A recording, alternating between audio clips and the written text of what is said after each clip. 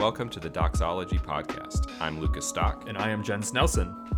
This is a podcast dedicated to journeying together on the road that is the Christian faith.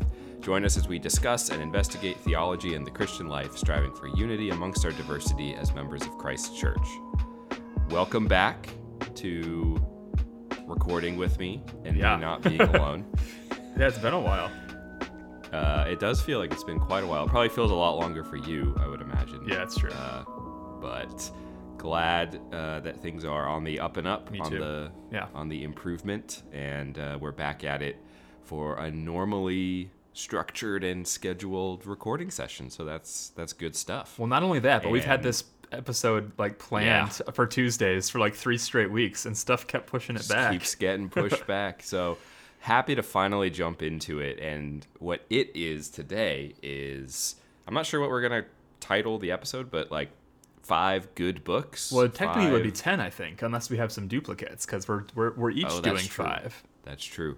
Good books, maybe. Goodreads. I know that's an app. Maybe that's not the best idea, but we have been talking a lot about some more intellectually heavy, not heavy like depressing, but just more thought heavy sorts of topics for the last few weeks. So one of the things, like you just said, we've been planning this to come out for a while, but we're only now getting around to it. But we've been wanting to do sort of a lighter topic to kind of just break things up, and not just for us, but also for everybody tuning in and listening.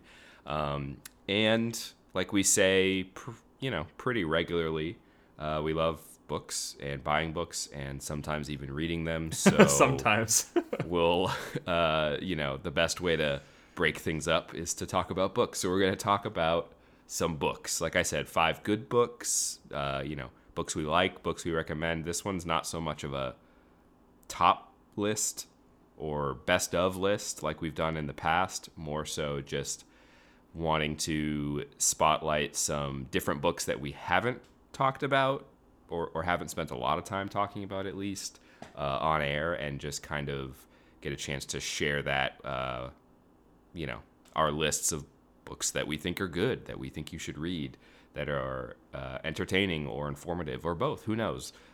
We don't really know what the lists are going to be. Well, I mean, we know what our own lists are, but we haven't talked ahead of time. So it's going to be a true countdown type of episode, which is like what we've done in the past, but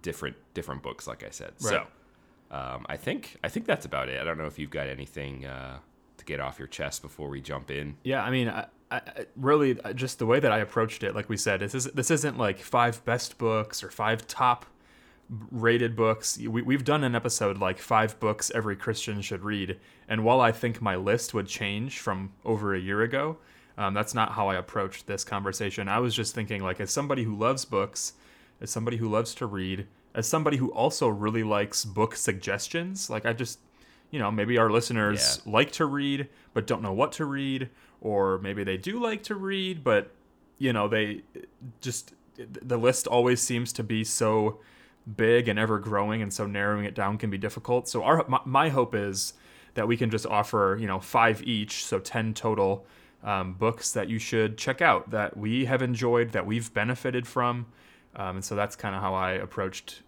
preparing for this. So it was really hard to narrow it down to 5, but I just had to keep telling myself I'm not doing a best of.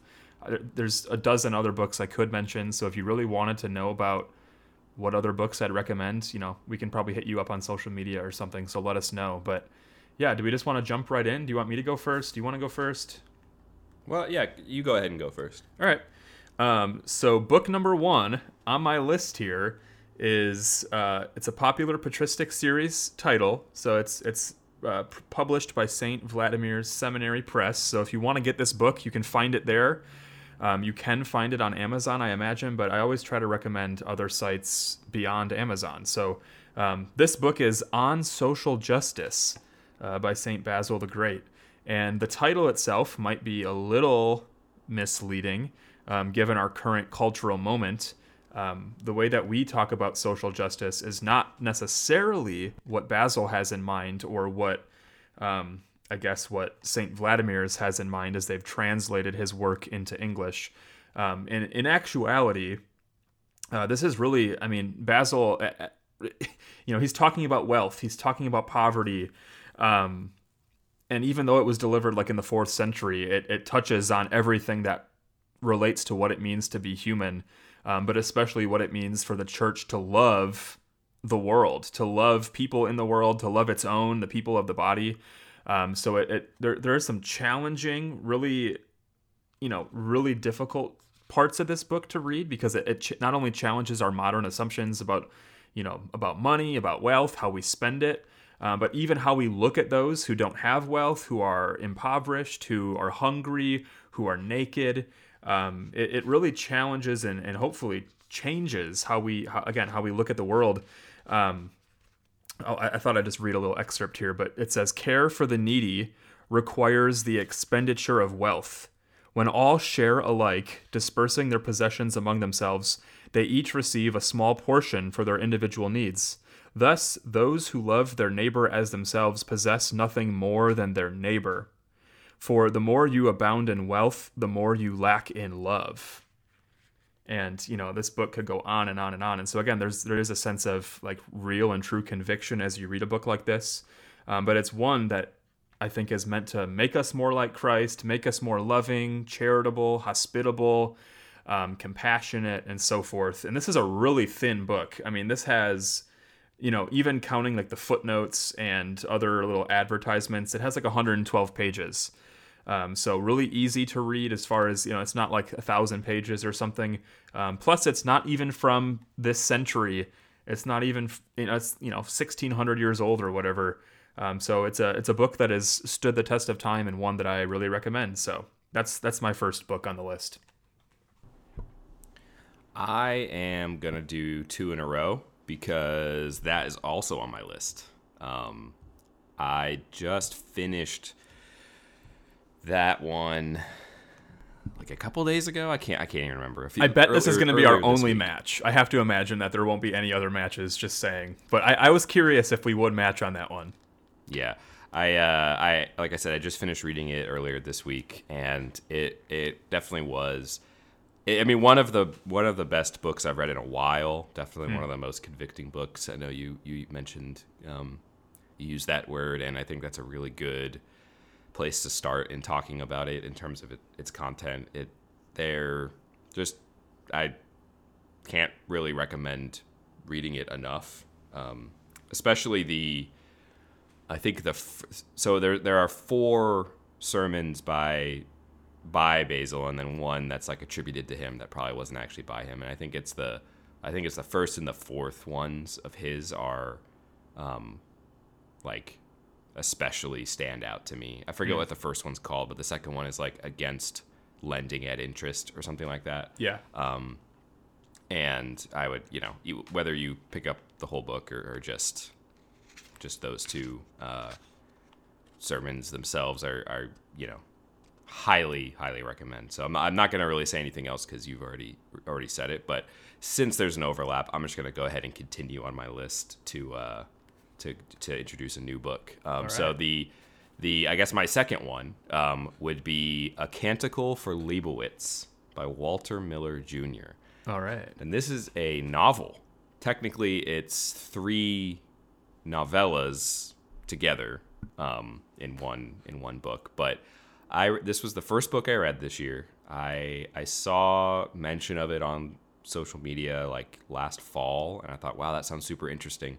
And then I was like, January rolled around. I was like, oh, I want to read more this year. I want to try and read more fiction than I've been reading. So I picked it up, and it was extremely good.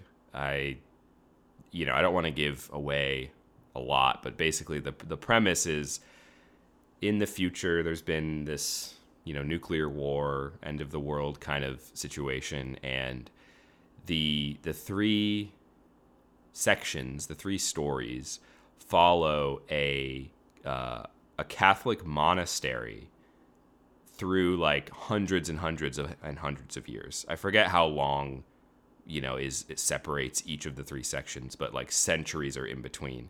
But each time period that is being looked at and being examined is taking place with characters at this monastery out in what was Nevada, or maybe Utah, can't remember.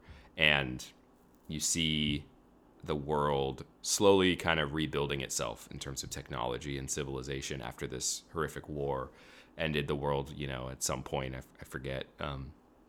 And it's a really intriguing book because it's really well written. It's a really interesting setup, and it's really, really exciting and cool to see the rebuilding and redevelopment of society in these different, like the first time period, it's like the Dark Ages again, sort of, in terms of technology and stuff. And then it goes to like the like Renaissance, 2.0 kind of, and then like into the future where there are like spaceships again and stuff.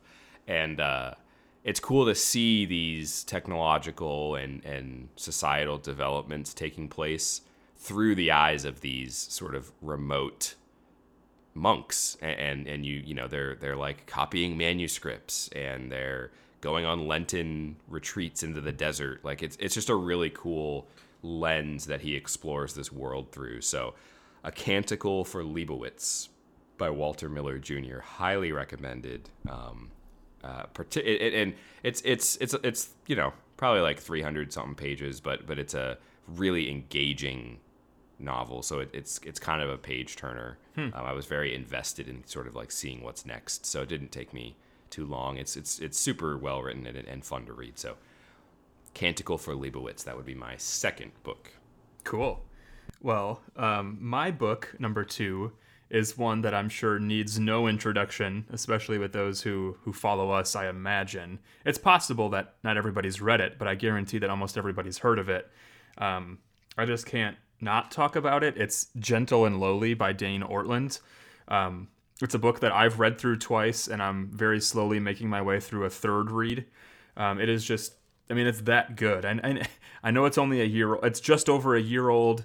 Everybody's talking about it. It's sort of blown up in evangelical spheres, but I think for good reason. Obviously, it's a tremendous book. It's a book about the heart of Christ for sinners and sufferers. So it doesn't really leave anybody out. We're all sinners. We're all sufferers, and it's especially poignant in that it's written to people who might be especially struggling with sin or especially suffering. And as we see who Christ is, not only in Scripture, but as he reveals himself to be in his own words, when he says that I am gentle and lowly in heart. That's the only time in Scripture that we see Jesus speak of his inner being, who he is most fundamentally. Obviously, Christ is so much more. There are so many other attributes that we could give him, but gentle and lowly is how he chooses to describe himself in Matthew. And it's just, I'll read again a small excerpt. I won't do that for every book, but he says to those who come to him, he says, those who come to him are never cast out. It is not what life brings to us, but to whom we belong that determine Christ's heart of love for us. The only thing required to enjoy such love is to come to him, to ask him to take us in. He does not say, whoever comes to me with sufficient contrition, or whoever comes to me feeling bad enough for their sin, or whoever comes to me with redoubled efforts. He says, whoever comes to me, I will never cast out. And so this book is sort of just like filled with those reminders of the promises that we have of who Christ is, what he's done, and who he is for us today, and how we can come to him, find joy and satisfaction, comfort in our afflictions. And it's just a really tremendous book. There's something like 23 chapters, and it's only like 210 pages. So all the chapters are really bite-sized. They're really easy to read, but you'll walk away from this book changed and transformed in some capacity. There's no way that you cannot be, whether it's a newfound appreciation for Christ and who he is, or whether it's a recognition of who you are and how dependent upon him you are.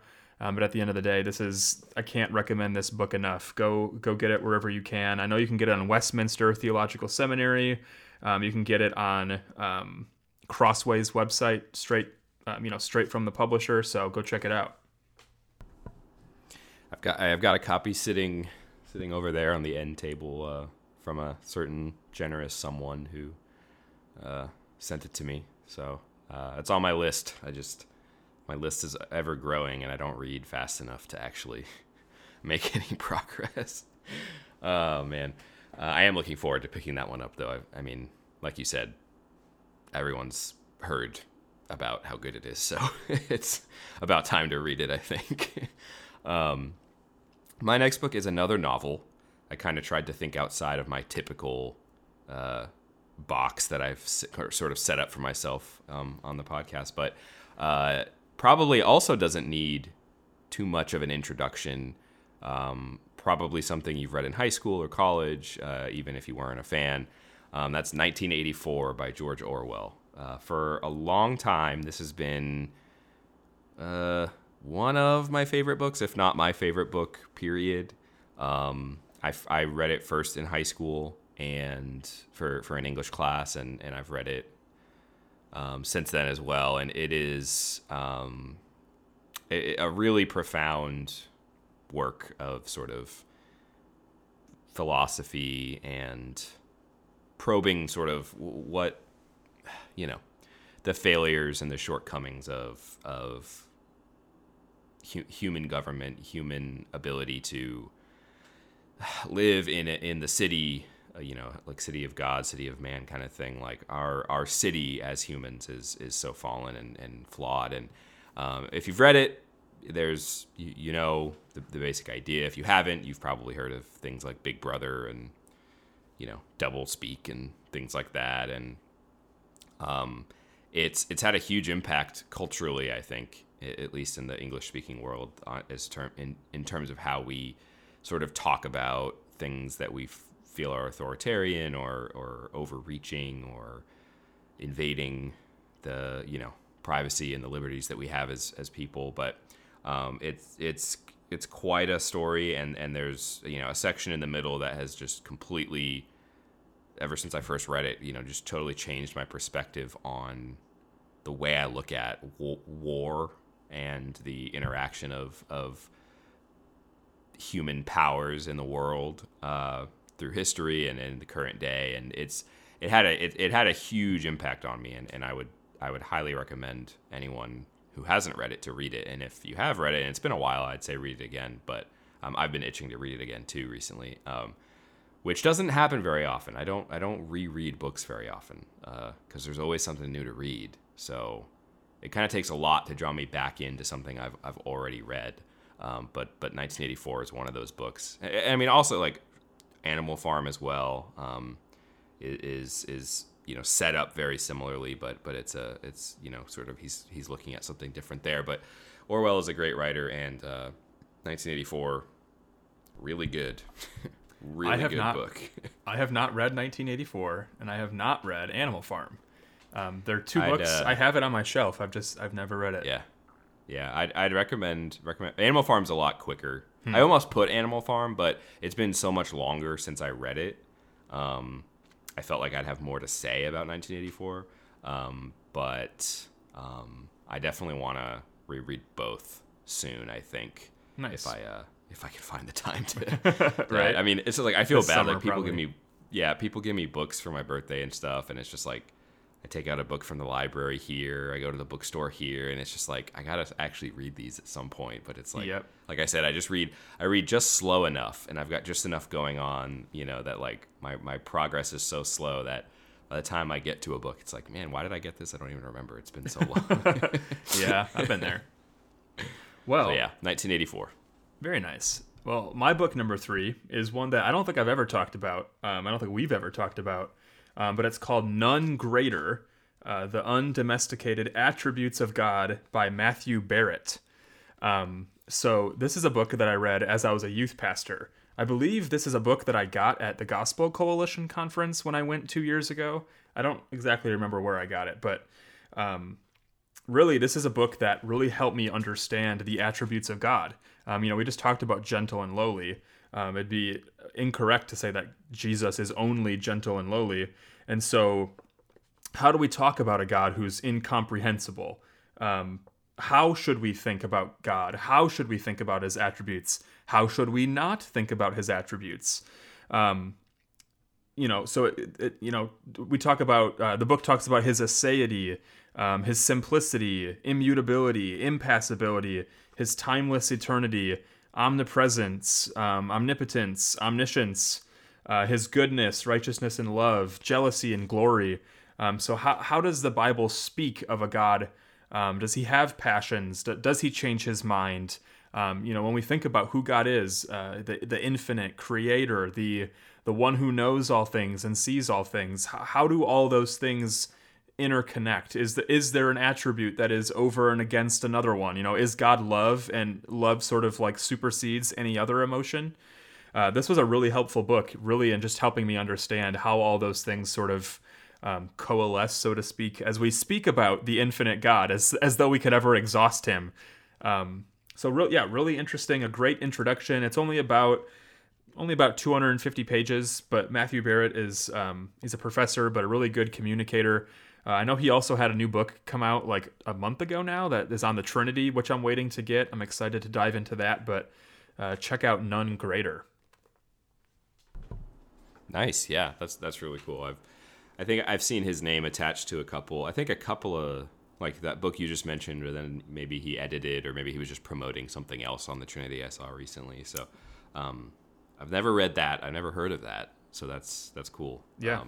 That's awesome. So these last two books for me are, one of them's kind of cheating. The other one, it might be cheating. The one that might be cheating, because I feel like I've mentioned it before. And like I said, I was trying to focus on books that I haven't talked about before. But I just felt like it was more than worth mentioning again, because I don't think I've talked about it at length. But that would be the modern English translation from the Davenant Institute of Richard Hooker's Laws of Ecclesiastical Polity. I read volume 1 of their modern English translation, which contains books 1 through 4, I believe, or preface through book 4, I believe, of the laws. So the Laws of Ecclesiastical Polity are sort of the magnum opus of Richard Hooker, who was a late 16th century Church of England priest, and he kind of, in the Laws of Ecclesiastical Polity, he's making a case for what people today would probably refer to as the Anglican way of doing theology. And he's making a case for it and a defense of the Church of England against the Puritans, specifically. A big one that he's sort of arguing against is Thomas Cartwright, who is a big advocate for certain changes in church discipline and like a Presbyterian form of government and that kind of thing. So it's that's sort of the context it came out of, and it's been sort of a classic in English theological literature ever since. And thanks to the Davenant Institute, it's accessible in English that is understandable to us today, because Hooker's English is not very clear to us in terms of it's just old, and he's a very intricate writer. So even this modern translation, there were sections that were just going over my head. So I'm glad that they have this, and they've also got a bunch of other books, like works that they are editing and even updating the language and publishing from the English Reformation, which is super cool. They've got this little series called the Library of Early English Protestantism, and this is sort of, I think, probably the most significant entry in that series that they've got at this point. But honestly, I'd recommend just about anything. Like every time I go to their website, I'm always tempted to buy something. But definitely, in terms of something that I've read and benefited from, definitely their translation of Hooker's Laws of Ecclesiastical Polity. It's really good. It's a really intricate sort of philosophical look at what law is and what is law, what does it mean for us, and how does that relate to how we live as Christians and as people in the church, and how the church conducts itself in terms of these things that we have to figure out on our own. Like, do we wear vestments? How do we govern ourselves? These questions that aren't expounded in Scripture are, what are the tools and the methods and the guidelines and criteria that we use to make those decisions? And that's kind of what he's doing from the ground up. He's kind of building this really expansive case based on what law is and what it means to take that into our practice. So it's a probably the toughest book on my list, but definitely well worth it if you're willing to put in the time. So that is, again, The Laws of Ecclesiastical Polity, the modern English version. Very cool. Yeah, I feel like you've mentioned that one or two times maybe on the podcast live, but we also, for a while, when we were sending out our newsletter, I was doing like a weekly thing where we featured a book that we're currently reading through, so that was on there a couple of times, I think. But that's a good one again that I've never read that I'll probably have to check out, add to my ever-growing list. But my book number 4, I believe, is one that has at least come up in passing. It's another Ortlund book. It's not by Dane Ortlund, but it's by Gavin Ortlund, his brother, and it's called Retrieving Augustine's Doctrine of Creation. I've read a number of Gavin's books. I had a hard time deciding which one I wanted to pick for this list of 5. I also didn't want to have 2 Ortlund books, but they're all just so good I can't not talk about them. But this one in particular came out last summer, and it is just really good. It's a book that I personally greatly benefited from, and I guess I should say at the outset that this is probably also my most academic read of my entire list. I mean, it's published by IVP Academic. I believe it's in their mid-tier, so there's beginner, intermediate, and advanced as far as their academic books go. So it is a little bit more of a challenge if you haven't really read a lot of theological works. But if you have, it's a great read. The whole point is, in this world of retrieval for the sake of renewal, Gavin here has written a very specific type of retrieval. Specifically retrieving Augustine's Doctrine of Creation, and I'll just kind of read the back of it so you get an idea of what it's about. But it says, imagine a table with 3 people in dialogue: a young Earth creationist, an old Earth creationist, and an evolutionary creationist. Into the room walks Augustine of Hippo, one of the most significant theologians in the history of the Church. In what ways will his reading of Scripture and his doctrine of creation inform, deepen, and shape the conversation? So throughout this book, he sort of does imagine this hypothetical conversation between these different types of people. But with such a, for whatever reason, the doctrine of creation is in many ways a current controversy, one that, if you mention something on Twitter about creation and someone happens to disagree with you, I'm sure it's going to start a Twitter firestorm. But the work that Gavin is trying to do here is to resituate, to reorient, to, I guess, help us see even something like creation in a different lens, exiting our postmodern world and entering into the 300s AD and how Augustine read Genesis 1-3. What did Augustine mean when he would read a text literally? Or what did he, how did he view the days of creation, or whatever it might be? And who, maybe we'll never know who's actually quote unquote right. But one of the things that Gavin at least spends a good amount of time talking about is this idea of theological rashness. So drawing rash conclusions, especially on issues that do have many different interpretations, and throughout church history there have been many interpretations of Genesis 1-3, and so avoiding a rash approach to say the doctrine of creation can be of good benefit. We could all do well to enter conversations charitably, calmly, lovingly, understanding that we don't know everything, and sometimes Scripture is silent on certain things because we weren't meant to know fully, whatever it might be. So at the end of the day, this is a great book. It's one that it's a little bit longer. It's about 300 pages, but one that's really helpful that I think a pre-modern view of creation can really help inform some of our more modern debates on the issue. I personally benefited pretty greatly from this book. Yeah, that's a really, we talk all the time about retrieving stuff and resourcement of previous generations' ideas and really being connected to that tradition. And I think that's a really great example. I haven't read that one either, but I do want to again, and which it's pretty much true of most books I see.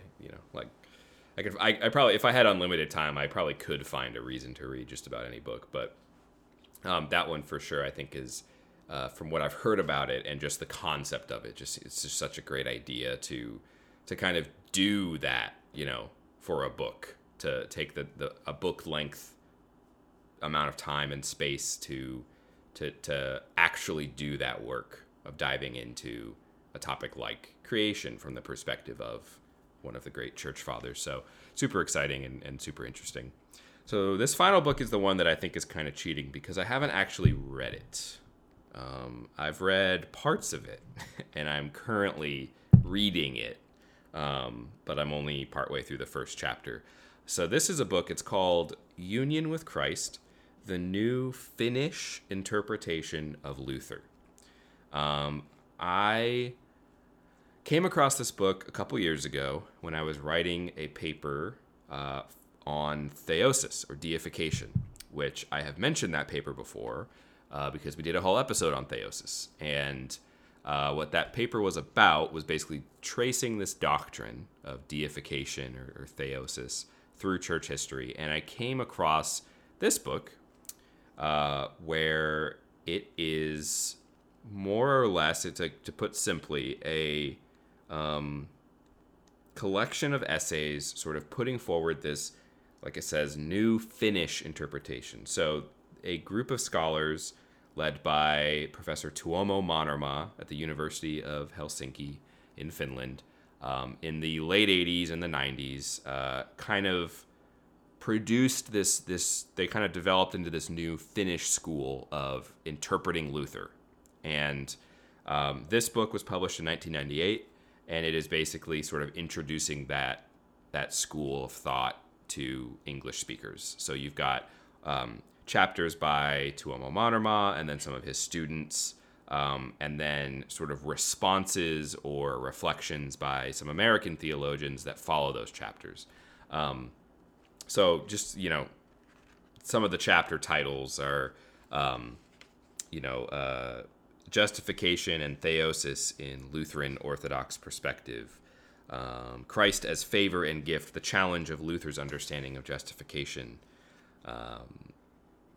What God Gives, Man Receives, Luther on Salvation. So this is, it's an idea that has like really captured me ever since I came across it a couple years ago, and I'm finally getting around to looping back around and actually reading through the entirety of this book, not just referencing some of the more historical data for the purposes of that paper.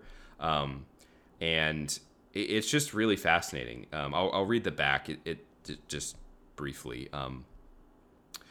At the heart of the Finnish breakthrough in Luther research lies the theme of salvation. Luther found his answer to the mystery of salvation in the justifying work of Christ received through faith alone. But Protestant theology has never enjoyed a consensus on how to interpret the Reformation doctrine of justification by faith. In opposition to the traditional forensic understanding of justification, Mannermaa argues that for Luther, quote, Christ is really present in faith itself, end quote. Mannermaa's interpretation of Luther's view of justification is thus more ontological and mystical than ethical and juridical. As such, his work challenges a century of scholarly opinion concerning a foundational doctrine of Protestant theology. And for me, that ontological and mystical sort of bent is what gives the connection with Orthodox theology, capital O, Orthodox theology, and theosis, a really interesting little link to Luther there, as well as just sort of resonates with some of the tendencies that I feel like I have in looking at these sorts of doctrines and the way that I read Scripture. So I'm really, like I said, I've been fascinated and continue to be fascinated with this school because it's a well-respected, as far as I can tell, not every Lutheran or every Luther scholar agrees, but as best as I can tell, it's a well-respected, Tuomo Martirma is a well-respected professor, theologian, and this is a well-respected work that he and his students were doing. And it's just really interesting. I love theosis. I love the mystical union with Christ kind of vision of salvation and the more participatory emphases in Scripture and not as in I'm erasing the other stuff, but just emphasizing that maybe a little stronger than the forensic side that we're maybe more used to as Protestants. But really, really fascinating, and I would recommend kind of just looking into the Finnish school in general, even if you don't pick up this book. But it's really cool. It's really cool. So that's Union with Christ, the new Finnish interpretation of Luther. Nice. Yeah. I mean, when I saw your book, I thought that was going to be like Bondage or the Will or whatever. Or is that what his book is called? I feel like I had a book that had that same picture as a cover. But yeah, super cool. So we've reached my fifth and final book, and at first I was nervous to include it, but since Lucas included 2 novels, I do not feel nearly as nervous anymore. This is not a novel; it's actually a comic book, but one that I don't think I've ever cried reading something, and I was very close. My second read through The Vision by Tom King. So, a little backstory for you. I hadn't read comic books in years. I mean, my brother was huge into comic books when we were younger, and I would read a comic book every now and then. I had also read through the entire Walking Dead series in college, and or at least what was available while I was in college. But I really hadn't been reading very many comic books. But when WandaVision was about to come out, it had been a while since there had been any Marvel content. I was really intrigued by what WandaVision was supposed to be. And I was like, man, I really don't know much about Vision. It'd be kind of cool to read through this story by Tom King, who is an excellent writer, an excellent...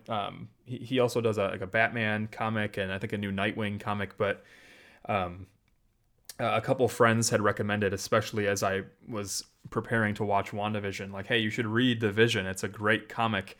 And one of the things that I love about it, I'm somebody, the reason I struggle with comic books, first of all, I don't have an endless amount of money where I can just buy an entire, series. There are some runs on comics that have 400 issues. It's first of all, where am I ever going to find them all? How am I ever going to read them all? The nice thing about The Vision is that it's 12, comics, and I have the whole collected version. This is the, issues 1 through 12 or whatever. But the entire story is contained within 1 through 12. So you don't have to read 54 comics or 172. There are just 12 short issues. And the entire story is told within that.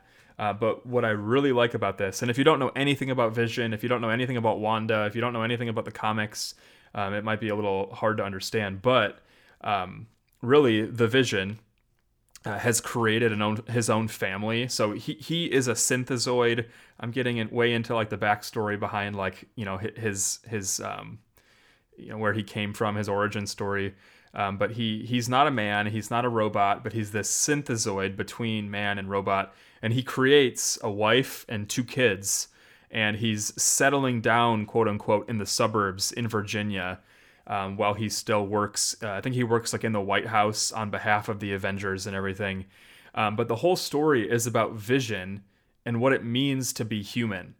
Vision and his family so desperately want to be as normal, as human as possible. So as his kids try to interact at school, but just don't understand some of the complexities of, human emotion and why students do certain things, and, why it's maybe not a good idea to have a mascot called the Redskins. And there are just these things that it's exploring deeply and profoundly human emotion.